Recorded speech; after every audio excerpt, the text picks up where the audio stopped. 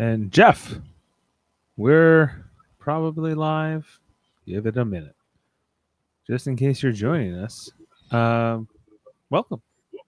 Okay, the eye in the sky is open. And Jeff, we're talking about Star Trek Deep Space Nine, Season 2, Episode 1, The Homecoming from 1993, as we enter the second season. Jeff, have you enjoyed the off season between seasons here on Live Long and Podcast as we cover this Deep Space Nine show?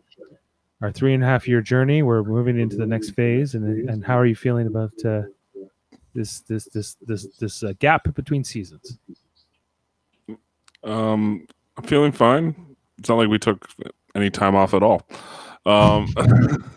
It's like we took none off at all. It's just like that. Right. It's definitely going to be an interesting slog here through the second season, which is maybe the weakest season of the 7 seasons. But what do you mean? Lean Alice. Yes, Frank Langella.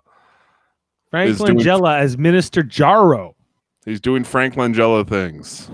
Skeletor, Richard Nixon. He's you know, this is the kind of the thing. This is why people hate the Bajorans.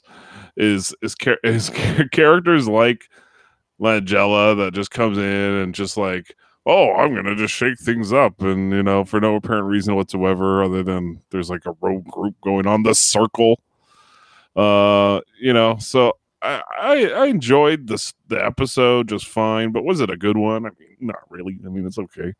It's not. It's probably might be one of the weakest season premieres I've seen Star Trek do. You know, it's not a great episode, but it's serviceable. There's some good things in it. Sisko drives me nuts in this episode a little bit. I don't know about you, but I feel like he's very like quick to just like kind of justify anything that's going on. Like at first he's questioning, and then he's just like Dax just like, you know, gives him one repertoire comment, and he goes, yeah, you're right, and then kind of just goes, yeah, go into that prisoner of war camp, go get that guy. I don't care if your story's a lie. You know, I don't care if you shot a guy in his underwear. You know, I think you're a symbol, and Bajor needs a symbol, even if the symbol's a lie. You know, it's just like everything is kind of like, come on, you know. Yeah, I'd say largely Sisko is ineffectual in this episode. I would agree with you, and I don't disagree that this is not a terrific premiere, although it has some action in it and some fun stuff. But just like in terms of this cast coming in for like their next season, compared to even other shows, the other Star Trek shows of its time, a little bit calm and cool coming into it, a little bit. What do you mean? Yeah. Well, just like it, you know, it's just like, hey, it's just another day at the station. It doesn't feel like any time really has gone by at all. That's what I was kind of referencing. It's like, oh, we had those few months off, but Jeff, this aired in September of 1993, and they obviously they started airing in January of that year. So even though it's the second season, to them it probably doesn't really feel like that. They've probably been at this for a while. I think it's the first and the second season are just one giant big season, right? Right. In a lot of ways. And that's why I think this doesn't feel necessarily like a second season, although we consider it the second season premiere. Or it is considered to be the second season premiere. But compared to even all the other seasons of Deep Space Nine, which definitely after this, everything will have very much of a welcome to this season of the show, right? Like season 3 very much has that season. All the seasons after this do. They have to, because they're, especially as the narrative starts to get ramped up. And obviously the premiere of the whole series, Emissary, it really holds up as a show that like sets the whole thing in motion. It's still, you know, when you can look at it beginning to end, the whole thing is great. This is probably the weakest of the bunch, if you can consider it any kind of a premiere. It's easily the worst.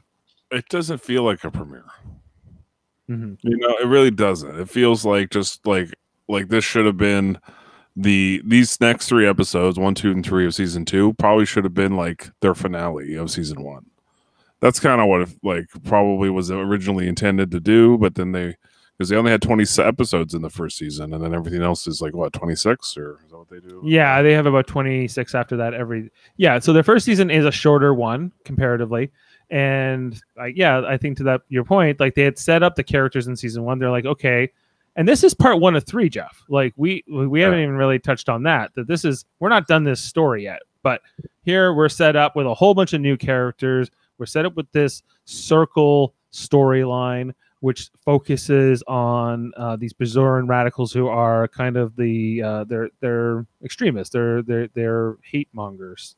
They don't like non-Bajorans because, well, they have not had a great experience under the Cardassians quite clearly, and so they're even rejecting the Federation and anybody else. And so they brand Quark in this episode right on the forehead. He's a victim of a hate crime. Right, and Bashir has to clean him up as long as Quark stops moving because he's a squirmy little bastard. They're not very compassionate to his victim, like how he's been victimized here. No, they don't care about Quark at all. They don't seem to like. They don't seem to. He's not their friend yet, and there's again a lot of Odo Quark. Hey, what are you doing? And I investigated that freighter and I found out that you were right. But I'm not done with you yet, Quark. Yeah, that scene, Odo and Quark, that opens this episode is the closest thing to some version of, hey, we're here to season 2, which is like, are Odo and Quark going to be friends? Will they, won't they? That's, I think, pretty much established right in the next scene where we get like Kira and Quark, and she still very much doesn't like him. And it's like, no, I think Quark is definitely up to things. But she gets the earring, which sets this whole episode and this whole arc in motion, which is Lee Nallis, who was the great hero of the Bajoran resistance, like 15 years ago or something like that, or over 10 years ago, right? Right. He accidentally killed Gul Zorail, who was a mass murderer who killed at least 6 villages. Killed him in his underwear. Unarmed while he was bathing. He was quite embarrassed, he said. That was funny. Like the actor who plays Lee Nallis, like, I like him and I like his performance. But I think that this story is not necessarily the most compelling just by its nature. But I think it's kind of the natural thing you would do, because isn't that what this whole mission of Deep Space Nine and what Sisko's mission early on is, to get Bajor into the Federation. And so all of this, I think, is setting up that you have to earn that, and you have to go through this all this other stuff first. Yeah. What do we think about the scene with Jake trying to convince Sisko to go to the holodecks with a girl or go to his quarters with a girl, and Sisko kind of like, shutting him down at every angle, and then that's when Kira approaches and is like, I need to talk to you, and he does the right thing. He's like, one moment, Major, but like at the same time, like Jake's not gonna like, kind of like Sisko doesn't take no for an answer, and kind of like he's like, all right, you're busy, sweet, and goes about his day. Yeah, he's lucky that his dad is the commander of the station. Always has somebody calling him about something, probably, and he can kind of do his own thing a lot. I thought that I don't know if Ben Sisko in particular looks great in this scene. I get Jake more, but I guess he's saying the right things. He's giving him like good direction, but it's they're not necessarily. I don't know. It's just it's parenting by numbers. It's like it's like that's what you should do and that's what you should say, and most of it, but some of it it doesn't feel right for some reason. I just don't connect with it the way I should, and I don't know why. I feel like Jake is also like, he just seems like a little young, and I guess that's why like Sisko's acting that way. That's what the writers probably felt too, so that's why they kind of want that angle, like, hey, you're too young to like take a girl to the holosuites, or you're too young to like take a girl to your quarters, and we just want to talk. And he's like, oh, I want to watch the wormhole, and that's boring, he says. He's like, since when? Like stuff like that. That's kind of how it was written. It's just nothing dazzling you, that's for sure. It's very much like, okay, all right, cool, all right, moving on. This is the premiere, so like it's, I understand why people don't like the early Deep Space Nine stuff, because this is what they were doing a lot of the time. They were just just kind of, it was boring. It was a little boring, We gotta go get Lee Nallis from Cardassia 4, Jeff. And Kira and O'Brien are gonna dress up they're gonna take their uniforms off, and they're gonna, like that tough civilian clothing that they're wearing, or whatever it is. I'm not quite sure what to make of Kira's deal, but right. She's wearing like a fishnet like wool sweater.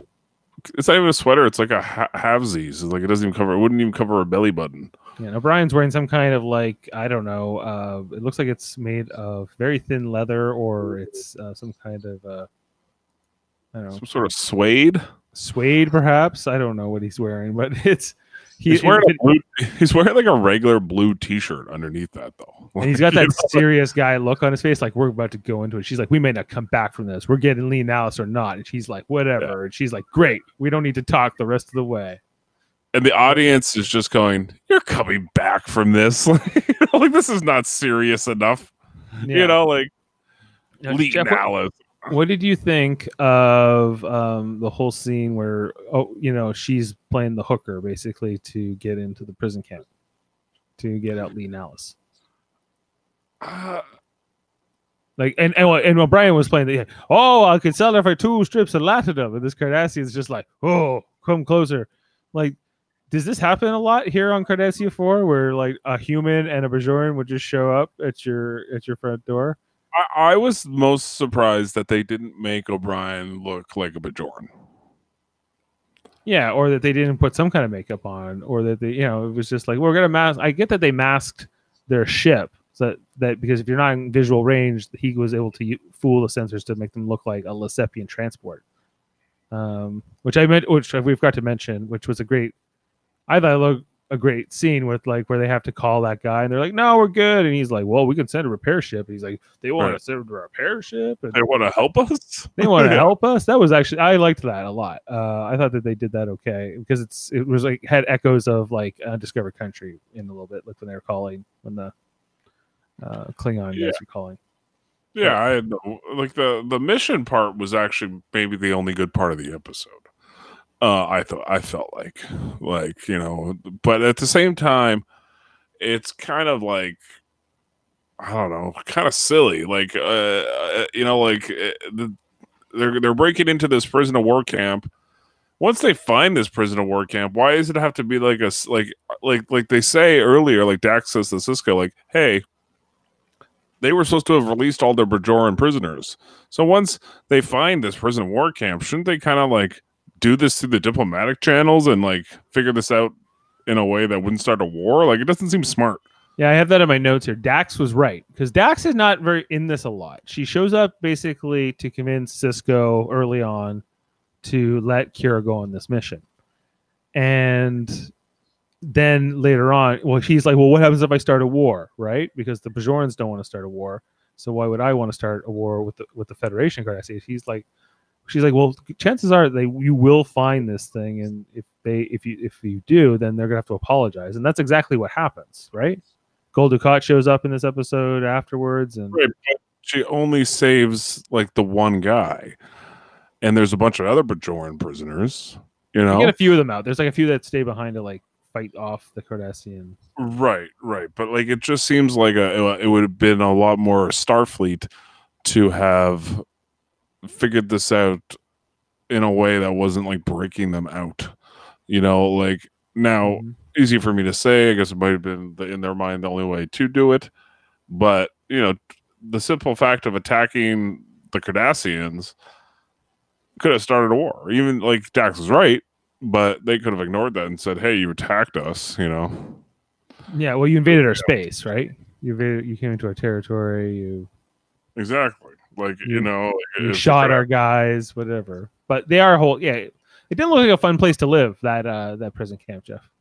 No, this is one of many instances where Deep Space Nine goes to the most unattractive looking set, outdoor set and films. I'm guessing this is in like Yosemite or something. Like, is where they. What were they doing there? What was the labor involved? They were just like hammering at little rocks with like little hammers or something, or putting them in buckets, putting pebbles in buckets. I don't know what they were doing, but they had like the lost like force field set up. You know, it wasn't a sonic force field, but it was, you know, had the same kind of pylons that they have in Lost. Yeah. Which I And thought was fun. McCrasty's like kicks him and go, get back to work. What was the work, Jeff? I don't know what the work was. I think it was just to, you know, work them to death. I don't know. Like, why not just kill them? You know, I don't like, know. I don't understand what happens in labor camps. I don't quite understand them in terms of what the labor is like. If you tell me it's like, oh, we're mining things, maybe I would get that. I guess that's what we're supposed to be led to believe, but it's always quite ambiguous. I also noticed that Jeff, that in the phaser fights when they were getting them out, that it looked a lot like this phaser, like they were. it was definitely like that phaser. Yeah. Looked exactly like this one. It was really good. Yep. So then they bring him back to the station here, and that's when Bashir, and he has an assistant for once. Usually Bashir does everything by himself, but he actually it was the premiere. They had a little bit more money. You can have an assistant now, Bashir. You're allowed to give you a nurse. Yeah, I was surprised they never ever had like a nurse character on this show, because you think like Bashir would have more of like a hospital type setup. He has to deal with a lot more people and a lot. Most of the doctors have a nurse character, right? Yeah. Exactly, not Phlox, but and not the MH. Well, no, he's got Kes. I'd say Kes, at least first half of the show. She becomes the nurse, and then Tom Paris begrudgingly does it whenever he has to. Yeah, I'd say after Kes is gone, what is Kes doing otherwise? Nothing. That's why, I mean, literally, she was like stuck in Neelix's dick. That's about all. No, she broke up with him, and then she was looking at New Horizons. She was. Yeah, she just turned 3. She was looking at she was turning on 3, and it was looking good. Everything about Kes is creepy. I mean, the fact that her life is like 7 years old. 9. They live till 9. But here, it's not. Let's not get into Kes. Nobody wants to talk about Kes. No, Kes is Brungosa Nangara. Okay, so Deep Space Nine. So yeah, so like we mentioned, Frank Langella in this episode. I don't know the name of the guy who was playing Lee Nallis, but I know I can't get Lee Nallis out of my head now. So they have this whole circle plot line.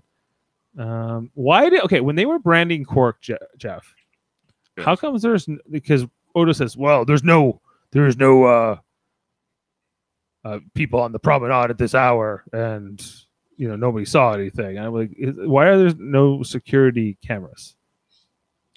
That's a thing that seems to be the case throughout the Deep Space Nine show. Things happen on the station and they have no footage of it. They don't seem to have security cameras. Cardassians don't believe in security cameras? I don't know. And if that's the case, the Federation can't bring in like sort of a supplementary, like, hey, we're going to bring in some. There's always some excuse like, no, our Federation technology can't interface with this Cardassian stuff or something. But like, do they have video cameras like on the Enterprise? I think so. They do I feel like they do in the cargo bays, but like that's it. Like shouldn't they be in like every corridor? I don't know. Like that's what we have today, or maybe they've had some kind of social progress, Jeff, where they said, no, we're not going to have cameras everywhere. We've decided we want privacy, even though you can scan for life signs. You have tricorders. Like I don't understand how there's a lot of privacy in this age, but so the guy that plays Lee Nallis, Dave, is from West Side Story. He played Tony in West Side Story. Ooh, and he was also in Twin Peaks right before this. He played Benjamin Horn. He was hot. We got a hot actor. He's coming right out of Twin Peaks. This guy was in West Side Story. Deep Space Nine Season 2 is going to excite people. We're going to have this great Bajoran plotline. You, Mr., are Lee Nallis, and you are going to be the hero that's going to go against the evil Frank Langella's Minister Jaro. You like the character of Minister Jaro? Frank Langella's character? Yes. No, he's awful.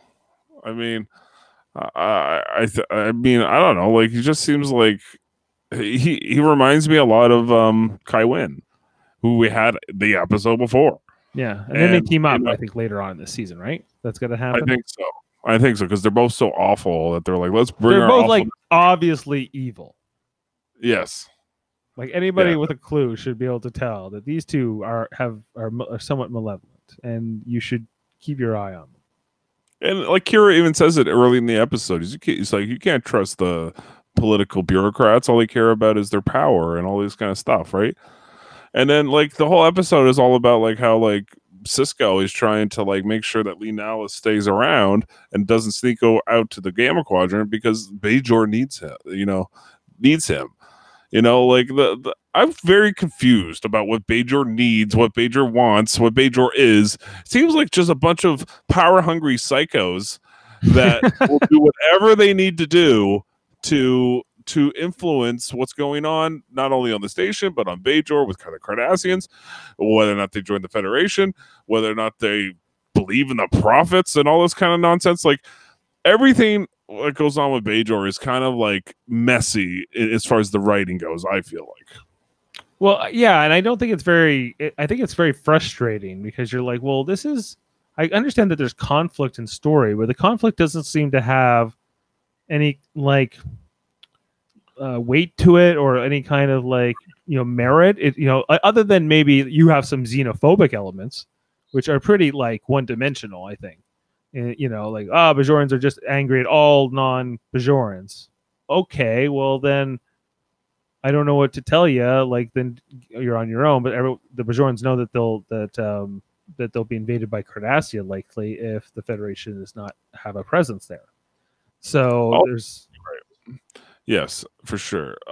Did you believe the scene with Bashir and Lee Nallis when he's like fixing him up once they bring him back to the station, where he's like, "Oh, I'm quite a student of history, and I heard about your conquests, and you're quite impressive." And he's trying to ask him about everything that happened with Lee Nallis. Lee Nallis turns him down. I didn't buy that. I was like, "Fucking Bashir doesn't know about Bajoran history. Give me a fucking break." Like every time they give Bashir. He reads. He's Bashir. He doesn't. Yes, he does. But he reads about like scientific stuff, and he will bore people to death with jargon. That's his whole thing, right? Like, yeah. I don't know. I feel like they just gave him that scene because like we need to give Bashir something to do, which I do think at least Bashir is starting to be less annoying. It's getting a little better. It's a little more tolerable in this episode. Yeah, they literally shoot Lee Nallis in the back when he's escaping from the prison camp, just so Bashir can go like on his like back and go, "Hey, I read about you. I've been." What else does Bashir have to do? I guess he helps people at the infirmary. I don't know how busy his practice is. He's got 300 people on the station, plus he's almost like he's got to treat all these different species, right, coming through. He's got to treat the human. He's got to treat a Vulcan. He's got to treat a Bajor, and he's got to treat a changeling. Whatever. He's got a lot going on, and but other than that, he seems to just bore people to death. So I remember when we said like a couple episodes in Duet when Eamon Maritza was murdered. They don't even call Bashir like to see if maybe they can save him from this stab wound. No, he was dead. They didn't have enough time left in that episode to do that. Yeah, I know. It was based on what the show needed, not what like made sense in the story. Because call the doctor, and even if someone like ran away, and then you just like faded to black, like, oh, the doctor never made it in time or whatever. Like clearly that was the end. How does Kira never able to sniff out these Bajorans that have ulterior motives until it happens? She's very naive about her own people, it seems like. Yeah. At first. She at least comes around and like when she judges people by their actions. But at the same time, like, yeah, she's very trusting at first, for sure, of her own people. Well, she's always been critical, right? Like she's always been critical of the Bajoran provisional government, right? In the pilot, she says, "Don't ask my opinion next time." Like she's like, this thing's barely holding together. She doesn't like the Federation. Mm-hmm. You can kind of like, so she kind of sets up these feelings that the Circle is definitely bringing down to a more point, that's more directed hate towards everybody else. But she's come a long way. She like, that's her arc, right? Is that like, oh, she's friends with Dax now and all these and O'Brien and Cisco, and she's learned to kind of respect command, but not the government, but she like respects Cisco and and her religion and things like that. And she understands that, like, like people like Vedic Wynn are corrupt, and so I guess this is just the next logical step. It just feels a bit painful that like, okay, we got Jaro, and then they're gonna team up, and like we're gonna see if it's satisfying when we get to it, because as I recall, like it gets pretty tense down the stretch. Right. I have a question for you, and whether or not you think this was a debate that they had within the writers' room. Because I watched recently the episode, I think it was in season 5, the episode with Cisco where he's I think it's called the Rapture or whatever. He's trying to figure out the big obelisk, and this is right before he's having all these visions, and Bajor is about to join the Federation, right? And do you think they argued around this time in season 2, like, hey, maybe like after this Leonala storyline, should we have Bajor join the Federation, and then they could just kind of amalgamate everything, and Kira could wear the uniform? Or do you think they always thought, okay, no, we're gonna keep Kira in the Bajoran, area, and then we can do the Bajor stuff with her whenever we want? Do you think they ever thought about that, and just we're gonna make Kira the first officer and give her command, and like, or do you think they could never do that because they have to keep her the first officer? Like, what do you think? Do you think they argued about that, or do you think there was so if they're saying, like, hypothetically, if Avery Brooks walks off the set and we don't have, or he says, I won't do this show anymore, and we have to figure out what to do you make Kira like a captain, or do you promote her or whatever, or do you bring in another Starfleet officer or something like that? Yeah, do you automatically make like Kira a lieutenant commander and make her the first officer or whatever? That's probably what would have happened, because Babylon 5, that's exactly what happened, and most things with Deep Space Nine, Babylon 5 were like, if they have some similarity, because they lost their commander, like that guy left, and then Bruce Boxleitner came in, and so there was kind of this interesting dynamic with, like, okay, like we know these characters in the first season, but the commander's gone. Now there's this new captain, new lead of the show, and he's reacting to all the characters, and so that was kind of fun. So I think that because they talked about doing that with Riker and Picard, because they didn't know if they were going to keep Patrick Stewart for all those years either. Sure. There was always tension, like, we're going to fire this guy because of contracts. We saw, like, that different characters leave, like that, Tasha Yar, like Denise Crosby being the most famous example of that. Like, if the writers and producers have enough of your shit, like, they're like, see you later. Like, we'll move on. A captain's a pretty drastic change, though. But right, I'm not saying they would have got rid of Cisco at all. I'm more talking about whether or not they would have made Kira a Starfleet person and made Bajor part of Starfleet, for part of the Federation, and like ever changed her. If they ever I just wonder if they ever argued about like changing her look from being away from Bajor. That's not a question for you, maybe necessarily. It's a good question for them. What they thought, like, I don't know. I can only speculate, because, like, I know that we know, like, in season 7 that she'll be put in the Starfleet uniform, and I liked that. I wish they just and then but then at the end she's back in the Bajoran uniform by the end. So I always kind of wish she would have been more integrated with them, but I always kind of did like that she had this outsider aspect to her.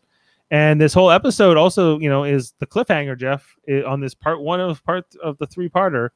Right. Is that she's being removed. She's being reassigned, and Leonala, who has a new title called Navik. It's not like a general. It's above a general. I mean, I would imagine, or something like that. They made up, like, literally, Leonala says that they made up a bullshit title for me. Because I was too special in their eyes to not have a new bullshit title. And this is the thing. This is why I bring it up, because at any moment they could just be like, "Yeah, Bajor wants you back. See you later, Nana Visitor." Like, at any moment that could have happened on this show, and Cisco couldn't do anything about that decision. And it just doesn't seem like that's his first officer, and he doesn't have control over, like, where she goes or what she does. Well, I think that the Bajoran government has a certain level of autonomy as well. I think that's that's the conflict here, right? That's I think that's what they're trying to show, is why it's harder for Cisco than it is for Picard. Mhm. in terms of dealing with his own personnel.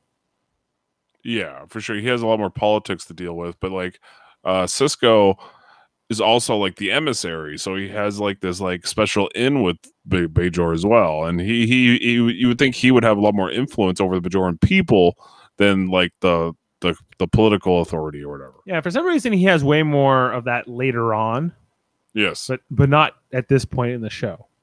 Like and I don't understand how he gets it, or why he goes from like Minister Jaro doesn't treat him special. no, He wears the earring. He seems to be religious. He doesn't go emissary. How you doing, man? Well, he wouldn't say that. He calls him commander. All Right. that kind of thing. I don't know. What else is there to say? Okay, all the speeches at the whole scene with Lee Nallis though and Cisco in the office. Do you think that was good? Like when Lee Nallis tells the story. I think it's performed well by the guy who played Lee Nallis. Do you think that Avery Brooks is good in that scene? Not particularly, no. I think and it's not that necessarily his performance or is bad. I just don't get Cisco. Like I don't understand. Like he's basically trying to tell this guy, "Hey, you need to do this because these people need you."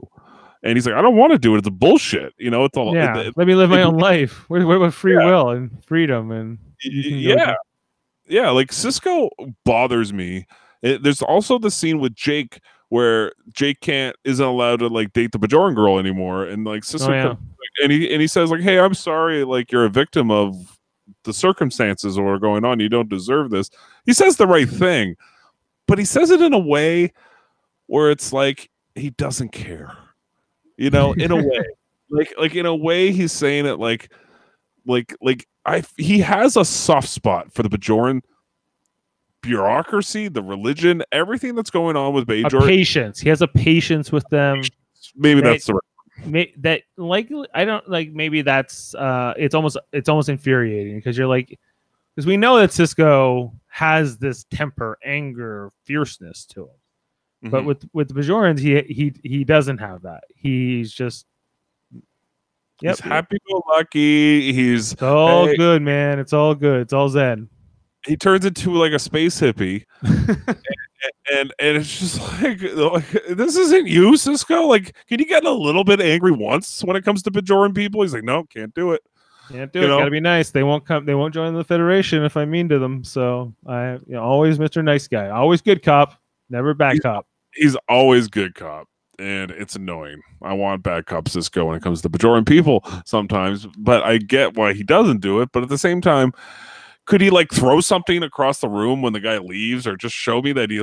I don't know. Like, I just want some sort of like angst out of him. But he's like super patient, and like he's like that with Jake too. He's the same amount of patience.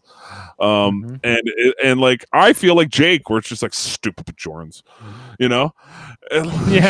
Well, like a little bit. Yeah. Like Jake is sort of very meta in that way, where he's like, "This is dumb. These people are dumb," and we're like, "See, the kid knows." Kid's the smartest guy on the show. He's the smart, he's the main character for a reason. This is why.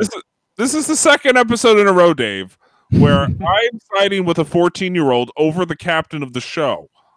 Last episode, it was about the Bajoran people trying to tell Kaiko how to teach science to children. And teach it from a religious perspective. And Cisco did not back Kaiko up one iota. Kira did not back up Kaiko one iota. But Jake had enough sense to know this is bullshit, and he's the one getting taught. So like this is the type of stuff where in the early season 1 and season 2, like Deep Space Nine, where I just roll my eyes and just go like, this is stupid. Like Cisco says, Bajor doesn't need a man; it needs a symbol. And that's what you are. No one's asking you to lead troops into battle or kill 100 Cardassians with your bare hands. I saw you in front of the crowd on the promenade. They'd look at you and see strength and honor and decency. They'd look at you and see the best in themselves. And he goes, "It's all a lie." He goes, "No, it's a legend." Yeah, so it's propaganda. It's propaganda, and he's he's doing it to serve his own interests. Like he even says to Kira, I need you to go get Lee Nellis because it's going to benefit me when he's on Bajor. It ends up backfiring, which kind of makes me laugh at the end of the episode when Kira gets, Frank Langella does his Frank Langella stuff and sends Kira off the station. But anyway, yeah, everything with what's going on with Sisko, it's just like, dude, like, I don't get you. Like, I mean, like, I just don't understand where he's coming from as the emissary, and I feel like the Admiral in like that same episode I'm referencing, The Rapture, where he's having all these visions and craziness, and he's like, no, don't stop Bashir wants to do surgery on him, and he won't let him. And the Admiral's like, have you lost your damn mind, right? Yeah. Like, that's how I feel when I watch Sisko in these early times. He's just like, he's making all these excuses for like the ends justify the means for him. Same with Frank Langella, same with Kira. All the Bajorans seem to have this mentality that the ends justify the means because they're righteous, and I think that's where the Cardassians have this they're just the big bad guys, and they were for a long time, but like they also follow a rule of law, and but even though they were breaking the rule of law here with the whole prison camp, they didn't start the war. They admitted that Gul Dukat comes on and follows the correct procedures, which is interesting that the Cardassians do that. But like he seems to need him on Bajor because he needs a united faction. He doesn't, like, they're too divided on Bajor, and it starts with the whole spray painting of the circle in the one part of the station, and he's like, ramp up, the security to Odo. There are no more low security areas, Odo. That's where he gets fierce, Sisko. He's like, there's no more low security. Everywhere is high security now. Right. So he's like, putting his fist down because he wants to stop spray painters. But then he's willing to say to this man that was just in a prisoner of war camp for years, hey, you got to take one for the team and go wave to the people. That's not that bad. Yeah, it's almost like he's asking me to be a figurehead. But instead of, and he kind of agrees. He agrees with Sisko to sort of like do this for Bajor to help his people because Sisko convinces him this is what needs to happen. But then they put him in the military. And then they assign him as this liaison officer to Deep Space Nine, which is definitely not a figurehead type role. This is a functional role. He'll have to do a job. Yes. Is that why? Yeah. Why is this what happens? Is this what Jarrow wants, Minister Jarrow? Yeah, because he wants to be able to. He wants him not on Bajor, is my guess. And he does, because he would affect what the circle. We find out later that he's part of the circle, but it will affect the circle. And their control over Bajor. So if he comes to Bajor, he's going to have way too much effect on the population. So it's just, again, political bureaucrats controlling the population. And that's what Sisko is attempting to do too. He's trying to control the population and their thoughts and their beliefs by making sure Lee Nellis is on Bajor. And so does Kira wants that too. So everything's going on. It's all about control. And it's really, for me, it doesn't make a lot of sense. Like, Sisko, is uncomfortable being the emissary. He's like, so a lot of the things just don't align for me. Like, I just don't understand, like, why Sisko wants this. Why does he need Lee Nellis on there? Doesn't really make sense to me. Why does Kira need him? And then the whole story about where he explains where he killed the guy in his underwear, and it's like, it's all a lie. And he's like, he can't do this. He doesn't want to do this. Everything about that, really kind of shows like how much Sisko is blinded by blinded by Bajoran politics and Bajoran needs and what Bajor needs and all this kind of stuff, which is very much the way Kai Wynn is, So for me, it's just like when the Bajoran stuff comes up, I'm just like, oh, this again, there are great Bajoran stories, but I do not enjoy the political stuff. Right, and this is a 3-parter. So, Jeff, I think we've said a lot about this particular episode as it relates to this story, because it goes into the circle next time, which I know we'll cover then. But the unusual thing here is that the Homecoming, which is this episode, then the Circle, then the Siege, as the 3-part arc, was very different for network TV at the time. For like a syndicated product like this, where a 2-parter is tough enough, right? For some, because they don't like 2-parters all the time, because the audience is like, oh, I just wanted to catch it, almost like after a soap opera or after school syndication. That's where I watched Star Trek: The Next Generation, and Deep Space Nine was definitely, and Voyager, they were all building around that model, that same model that TNG had really done so well. And yeah, like to do this was kind of bold, kind of out there. Deep Space Nine was, Ira Steven Behr, I think, is a guy who likes to be different, right? Yes. Yes. And he says in What We Left Behind that these 3 episodes were when they kind of figured out that they could do that with this show. Which, if this is what you need to do, like to figure out that you could do like a non-serialized version of the show and kind of continue a continuous story, then great. Is this a growing pain in a step towards that? I think so. It's definitely a growing pain. And I think they wanted to be able to explore characters in different aspects, but not really Cisco. Like I feel like they really wanted to dive deep into Kira and what was going on with Bajor and how it connects to the station and what could eventually happen. What are the, like you said before, like both entities, the Bajoran militia and the Federation, are sharing this station, really. I mean, the Federation are running it, but the Bajorans own it.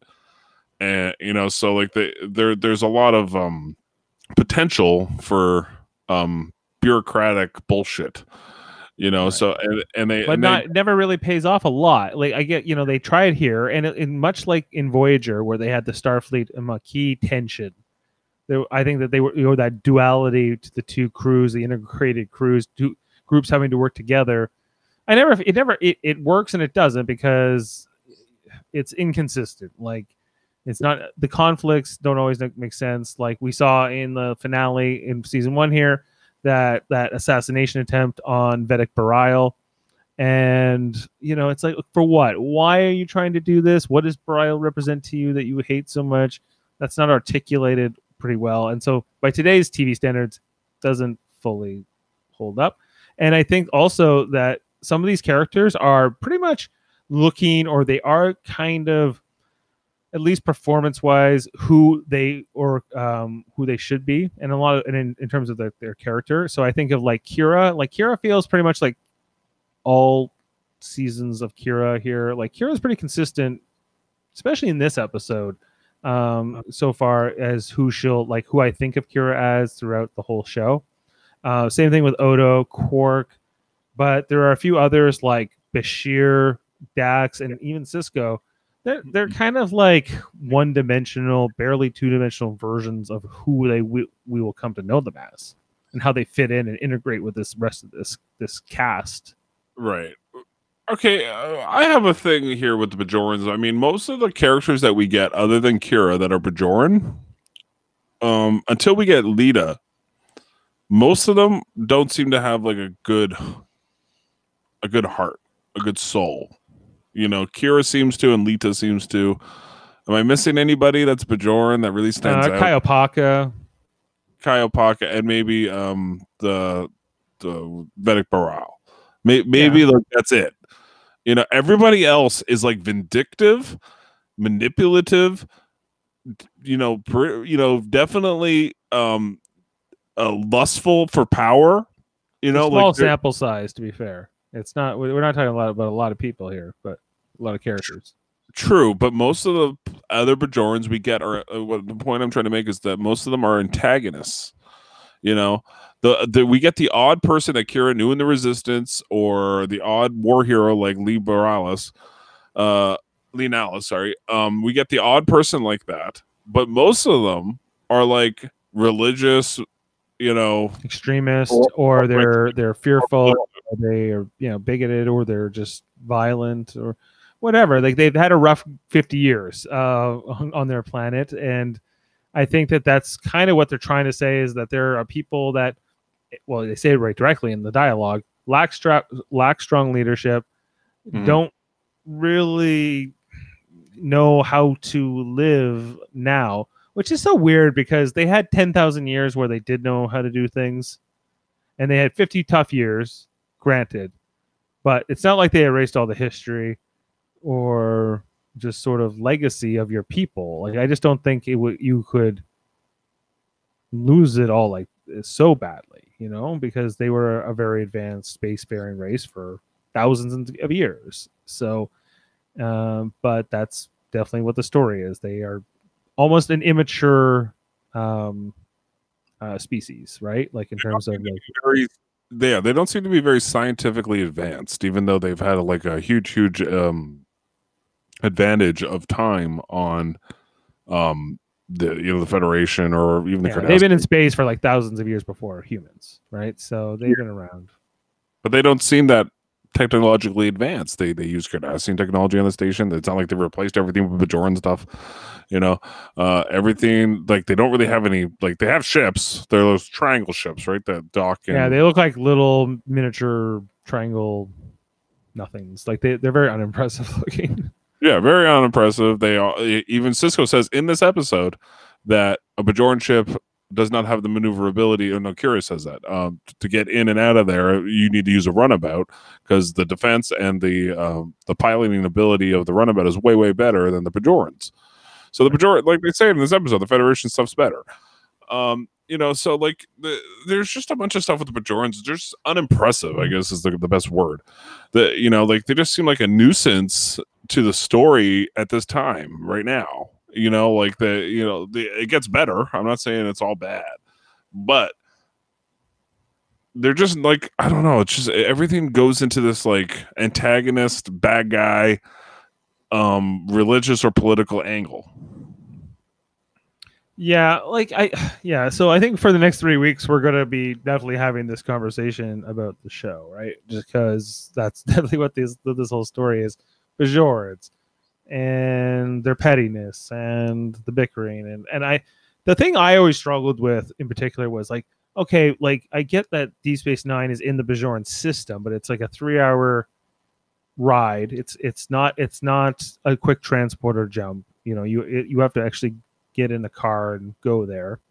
And like I don't know exactly how Sisko's supposed to have so much influence on Bajoran politics and the rebuilding of their planet and all these other things if he's so far away and he's more focused on what's in the Gamma Quadrant and what's going on with all that. Yeah, he's more close to the prophets though as well, right? And they could have like that. Do you think he's like, yeah, but I'm closer to the prophets, so it's actually better. This is a better place for me to like influence Bajoran development. I don't think he actually really cares that, like, to your point, that much about the Bajoran people and the Bajoran development. Like if he had, he probably would have wanted the station. He goes to Bajor a lot in the future seasons for vacation. He goes there to check out a cave with his son, or like go on like a sailing trip with Cassidy Yates.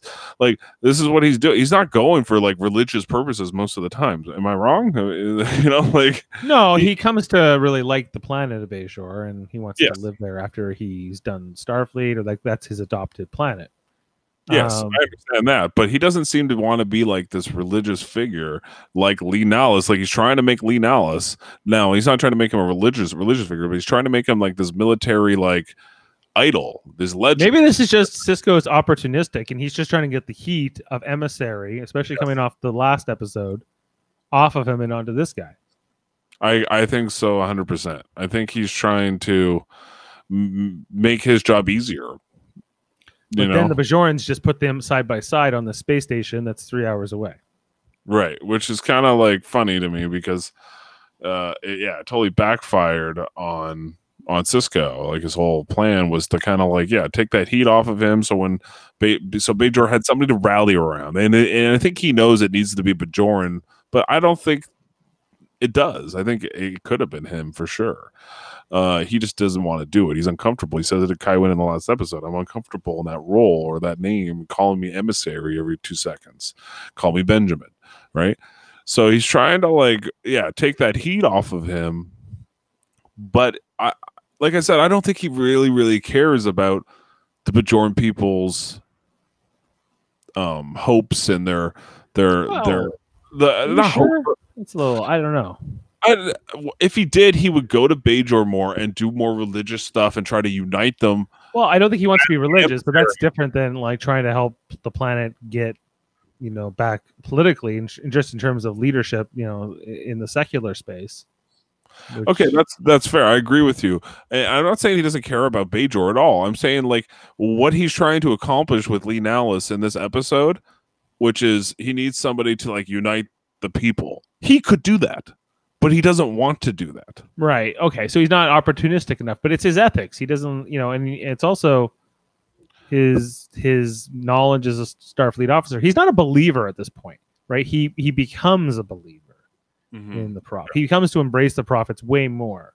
So that's what I meant more about what he doesn't care. Maybe he doesn't have that belief. He doesn't have that same faith that Kai Wynn does about the prophets and everything else, Not yet, but we'll get there.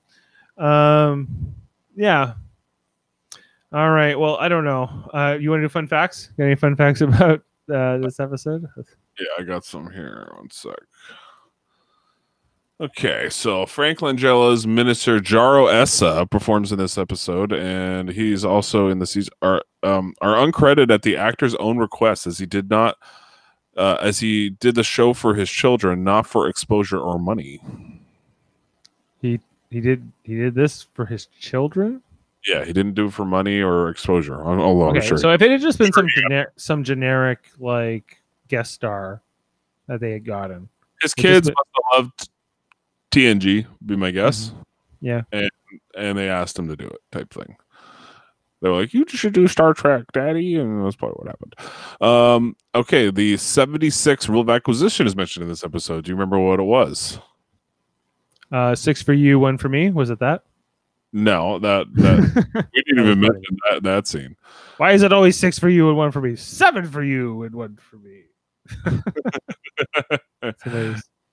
No, it's every once in a while declare peace. It confuses the hell out of your enemies. Oh, okay. That's what Quark's doing. He's doing misdirect. Yeah. He's like, just randomly, I will F with Odo this week, just to in the long game. I'm winning. These things. Yeah, which makes their relationship fun. You're always up to something. Yeah, and he is. The scenes in the labor camp on Cardassia 4 were shot in Soledad Canyon, north of Los Angeles. So it wasn't Yosemite. I was wrong. Right. It didn't look nice. Jamil saying Sisko trying to keep separate from getting too involved with Bajor. Attempt not to get too involved where he is at odds with changing the culture too much. Right. So it's Prime Directive too, right? You got to remember he's a Starfleet officer. Those things are still in his head. But right. He has a mission. His mission's almost in conflict with the Prime Directive in some ways. Yeah, for sure.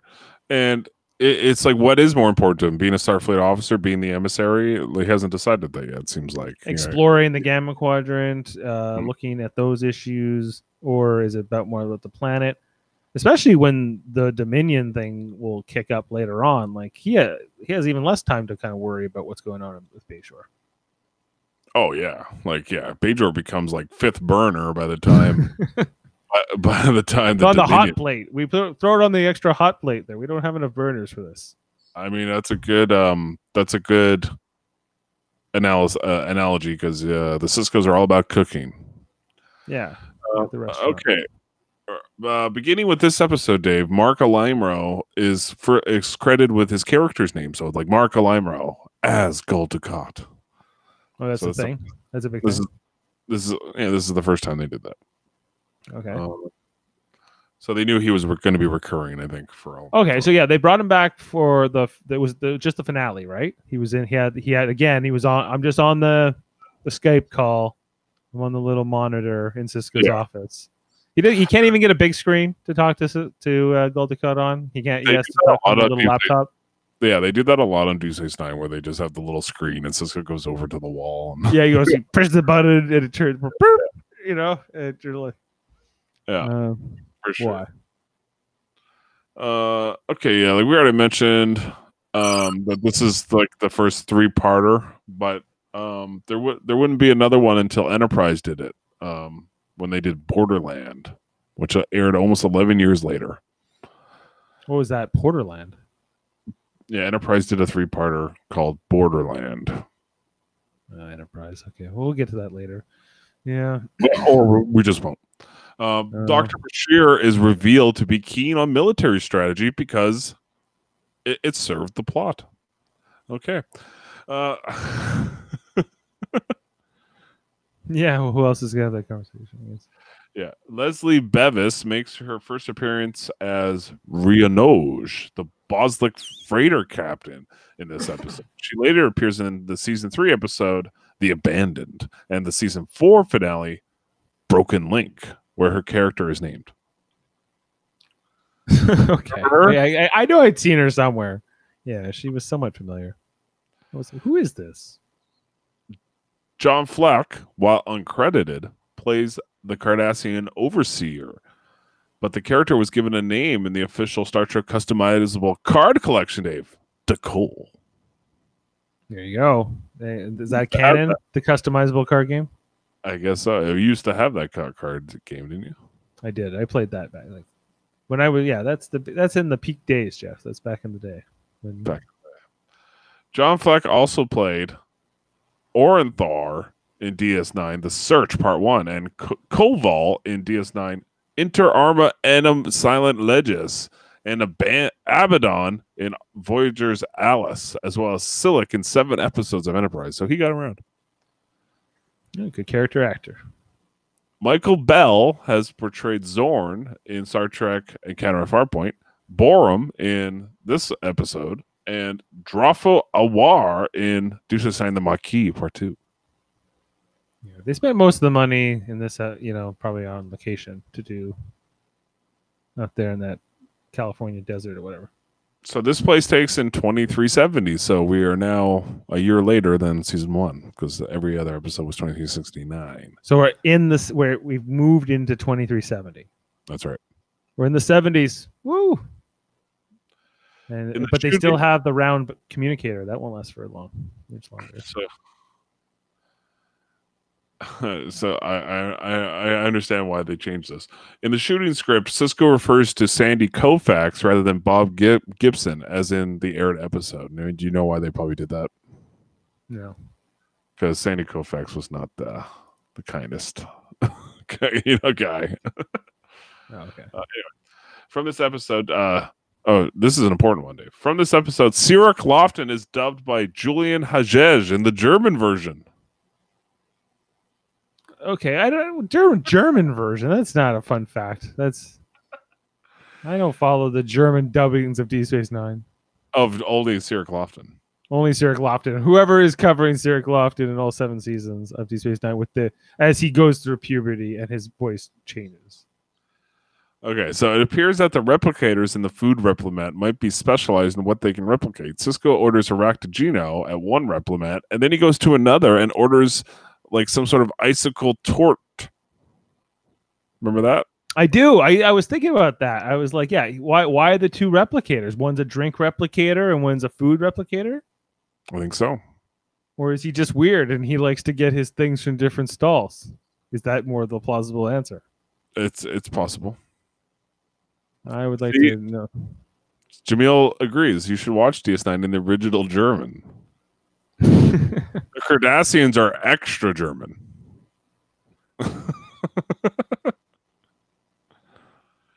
Okay, and finally, a jacket worn by Richard Beimer, who played Lee Nallis in this episode, was sold at an online auction. And that's it. Not much fun facts going on this episode, Dave. It's not too well. There's some fun in there. Okay, so Jeff, we've talked about the Homecoming. We're gonna get into the Circle next week, and then eventually into the Siege, and then down the stretch is Invasive Procedures, which will be back to sort of more episodic, which I don't remember. So we'll talk about that as it comes.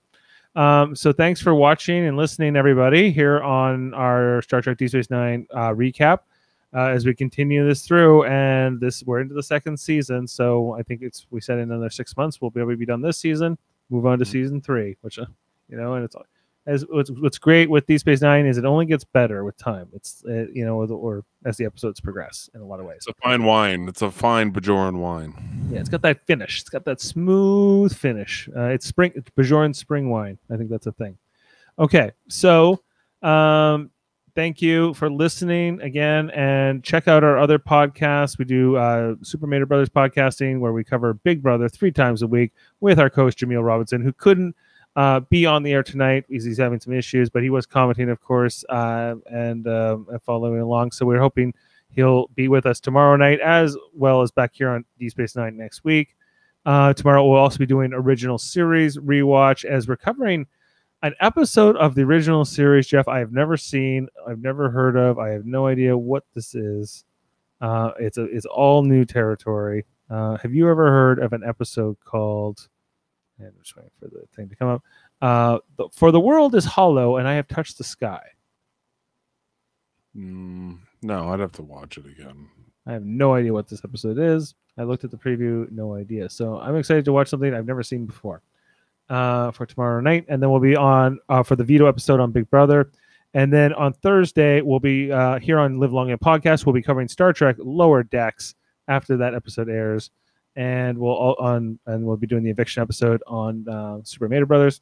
And Friday night we are doing Star Trek Radio Theater, as we will be going back to the originals. To the one we've done first in the Next Generation. This just came out a little bit earlier today. I just want to bring that in here. Let's just show that. It's just loading. And there it goes. We are doing Tapestry from the Next Generation's 6th season, the 15th episode. If you can see that there. Just take a look at that logo. So this is the one where it's kind of like A Wonderful Life in space, if you will. It's the episode where Jean-Luc Picard gets a chance to sort of undo this mistake from his past, where he got into a bar fight with some aliens, some Nausicaans, and got his heart impaled, and he kind of learned to be more responsible, but he was kind of regretted that. And so he gets another chance at that, and we see the consequences of how that play out. Jeff's going to be playing Picard himself. Yep. Tom Jeff? John. And I'll be playing the Nausicaans. There's only one Nausicaan that talks, but I have to invoke the physicality of all three in the bar fights. The bar fight. Yes. So I'm not quite sure how I'm going to do Picard yet, but I might use the AKA Johnny as inspiration. I don't know yet though. Yeah. See. Yeah. So I put their little like titles because when he gets to go back, he's with his best friends, which is it's very like Harry Potter. There's like Harry. There's right. He's Harry Potter and Jean-Luc Picard. He's Johnny, and then we got his best friend Corey, and then his other best friend Marty. And that they're kind of like Ron and Hermione a little bit along this ride. They're taking on these Nausicaans, which are kind of like the Death Eaters. Wow, this is all working out so well. J.K. Rowling ripped this episode off. That's what happened. What came first? I think she was already doing Harry Potter books by then, right? No. When did she? 93. Yeah, when's the first Harry Potter book? We'd have to look that up. The first one came out in like 99, but when she started writing them, I don't know. Yeah, so she might have seen this episode, Jeff, and wrote in Harry Potter based on this. Who knows? Who's to say? And I'm also going to be playing Commander Will Riker again, which I'm excited of, and then Dr. Beverly Crusher. And Kevin Millard's going to be playing Q, Ashley Millard playing Counselor Deanna Troy, Michael Chan playing Marty. I'm not even going to try to say the last name, Batanides, and as well as Data. So it's going to be a lot of fun. So make sure to check that out on Friday night. And we also have our other channels, Super Mater Brothers Podcasting. Oh, what am I doing? No, I already said that. Trivial Debates is the other one. Sorry. It's been a long one. Okay, so check out Trivial Debates. We just had a monthly episode, and we'll be coming back next month for our next one. Anyway, so thanks for watching, everybody listening. Live long and podcast, and we'll see you next time. Take care. Oh, thank you.